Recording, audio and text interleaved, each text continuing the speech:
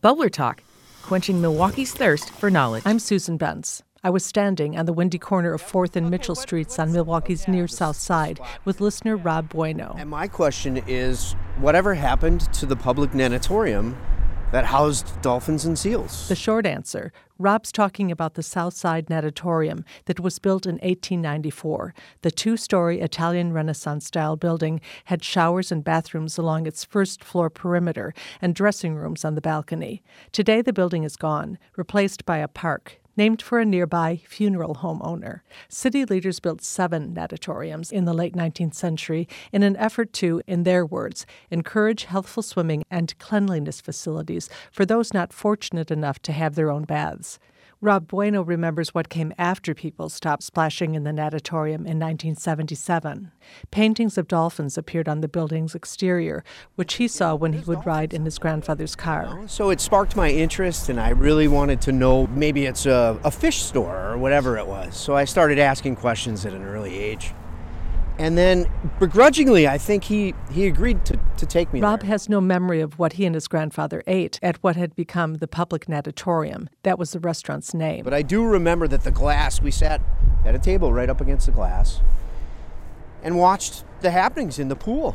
And it was just so bizarre because here you are in what used to be a swimming pool. So Rob wondered about the fate of the restaurant and that of its sea creatures. We head to a downtown Milwaukee ad agency for some answers. I'm Andy Gorzalski. I'm a producer and filmmaker from Milwaukee, and I had first heard about the natatorium kind of just through loose word of mouth from people who had been there once or twice, and then ultimately through these sort of obsessive posts about it on the Old Milwaukee Facebook group. Andy set out to learn more about the man behind the project, Milwaukee native John Garlick. Now he plans to create a documentary on the subject. So it was the man that stood out first, or the natatorium, or a combination? Well, I think the natatorium and putting dolphins inside of a swinging 70s supper club stands out first. But then when you go down these other layers and you find out how charismatic and amazing John Garlick was, I mean, I think that becomes the true story of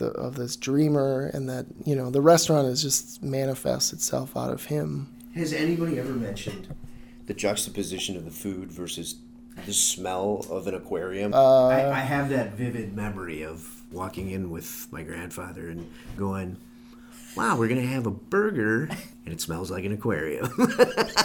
Garlick was an entrepreneur. He sold Cadillacs, lots of them. He masterminded a gyros plant that distributed the Greek delicacy across the country. Plus, he created a popular restaurant in Milwaukee called J.J. Garlick's.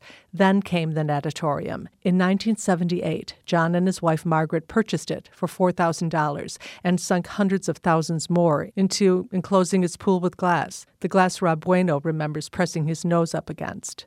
The Garlicks procured and cared for 2 dolphins. Their water had to be salty like the sea and just the right temperature. But by the beginning of 1985, the wild venture went belly up. And a few years later, the once elegant building itself vanished from the landscape. What about Rob Bueno's questions about the animals? I know every attempt for the security and care of the animals was always at the very best intention and effort throughout the life of it. I know at the very end there was a couple weeks during the Chapter 11 where I think on a couple days the temperature dipped up and down, and they put some effort behind air vacuuming them back to Florida, and like they were on these little stretcher things. It's kind of an incredible visual, like being rescued out of a place once they were transported, like lived a happy long life, I think, back at Marineland in Florida. I got a slightly different account from Bruce Marquardt. I reached him by phone. He now lives in Arizona, but Bruce worked at Public Natatorium, first as a waiter.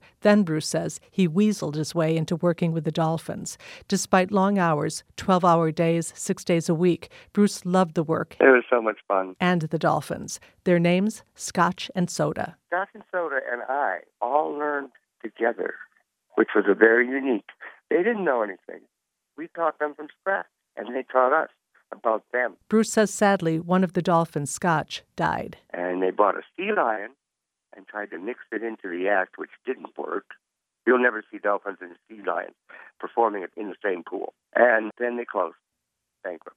A few years later, after he had moved west, Bruce had an unexpected reunion. He discovered soda, not in Florida, but at an amusement park south of Los Angeles. We went there, and there she was. I got to go back, and she knew who I was. After 3 years, she knew exactly who I was. And I was showing them the things that I would do with her that they didn't know she knew. It was like a reunion. I was crying. Back in Milwaukee, filmmaker Andy Gorzalski says there's a little-known fact our Bubbler Talk person Rob Bueno should hear, the Garlic's motivation to create a mini marine world in Milwaukee. Andy says it was a thank you gift to their hometown after the success of their other Milwaukee restaurant, J.J. Garlic's. They were so thankful and grateful for how successful J.J. Garlic's was. They never took that for granted. They've actually said this was sort of like their gift back to Milwaukee. They wanted to do something that was kind of out there and crazy that no one else was doing it. Let's be good back in the way that we know how. So do you think that would have tempered your grandfather's opinion? Absolutely. Had he known it? That's the first thing I'm thinking about now. The motivation behind that, it most definitely could have changed his mind to put him in a better mindset about the project. There's one more voice we want to add to the public natatorium story.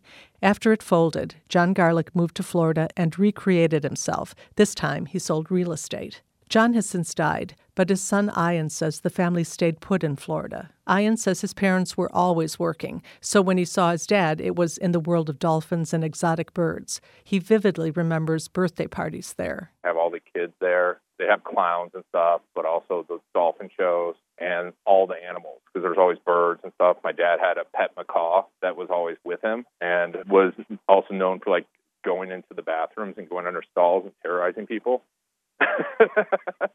That was one of the memories, too. That was pretty vivid. Ian says he carries his dad's joy in living with him, and Ian says his resilience. I mean, for me being an entrepreneur, I've seen the ups and downs, so I'm not afraid of the downs. You know stuff's going to go wrong. Just keep going. Support for this season's Bubbler Talk comes from Educators Credit Union, a member-owned credit union dedicated to helping those who live and work in Wisconsin make informed financial decisions. More at ECU.com. What's got you scratching your head about the Milwaukee area? Submit your question at WUWM.com/BubblerTalk.